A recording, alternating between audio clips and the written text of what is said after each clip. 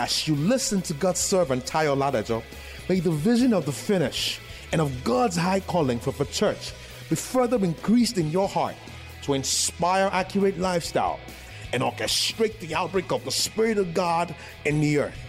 Be blessed in Jesus' name. You see, forever, O Lord, thy word is settled in heaven. So when the psalmist said, forever, O Lord, the word forever is taken from the Hebrew word olam. And the word olam means, Lord, eternity is in you. Olam, endlessness is in you.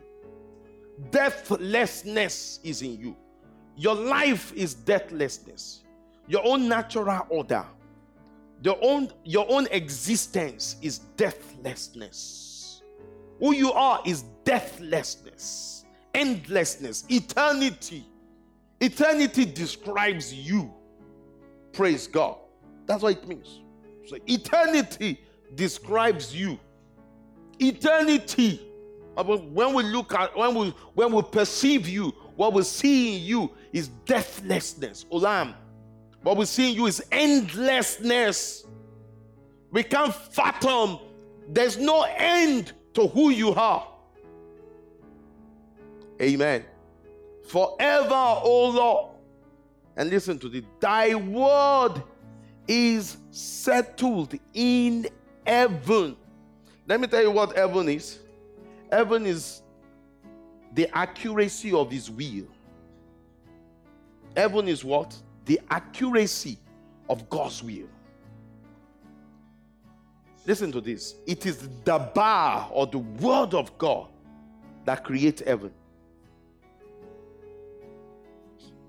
The essence of the word of God is to condition our lives in the accuracy of his will. The essence of the word of God is to condition our lives in the accuracy of his will. So when the Bible says, thy word is settled, let someone say, thy word is settled. Let me tell you what the word settled means. The word settled is taken from the Hebrew word natsab. The word natsab has varieties of meaning. One of the meaning of the word natsab is that your word is an instrument that cuts deep. It means to cut deep. It means to circumcise. Amen. To circumcise. Natsab. Your word is an instrument for circumcision. So when circumcision takes place, something happens. Let somebody say, when circumcision takes place, something happens. Listen to this. The word natsab doesn't only mean circumcision. It doesn't only mean to cut deep.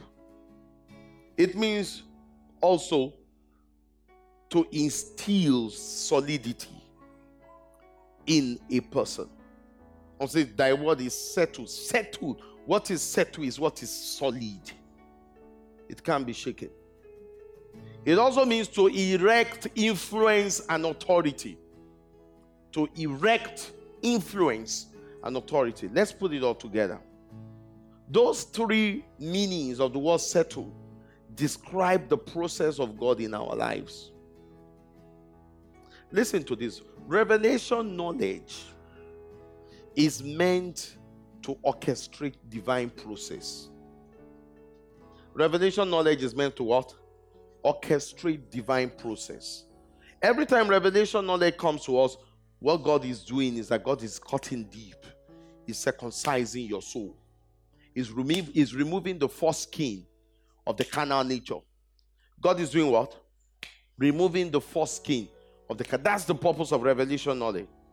Revelation knowledge is not to show off. Revelation knowledge is to kill you. It's to kill the flesh. It's to kill self in us. So that, when you have revelation and you think it's like charisma, it's not like that. Revelation knowledge is for a purpose. It's to cut deep. It's to strip off us self, carnal nature. Amen.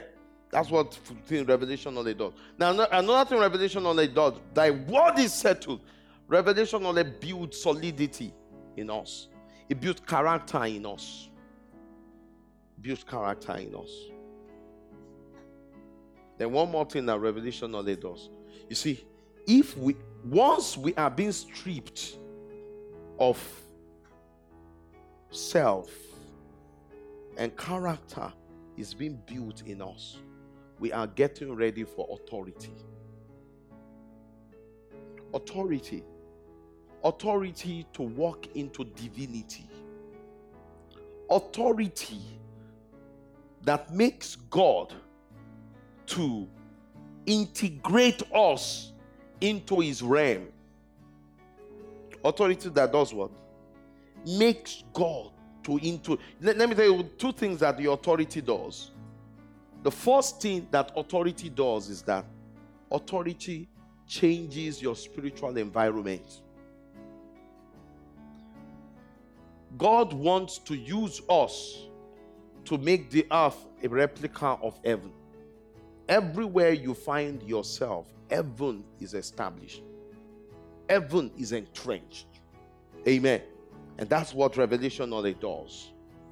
Once authority comes, what we do is that we slam heaven upon everywhere. Everywhere that contradicts heaven, when you slam heaven upon it, judgment comes. Praise God. With heaven, everything aligns with heaven. We are called to establish God's order.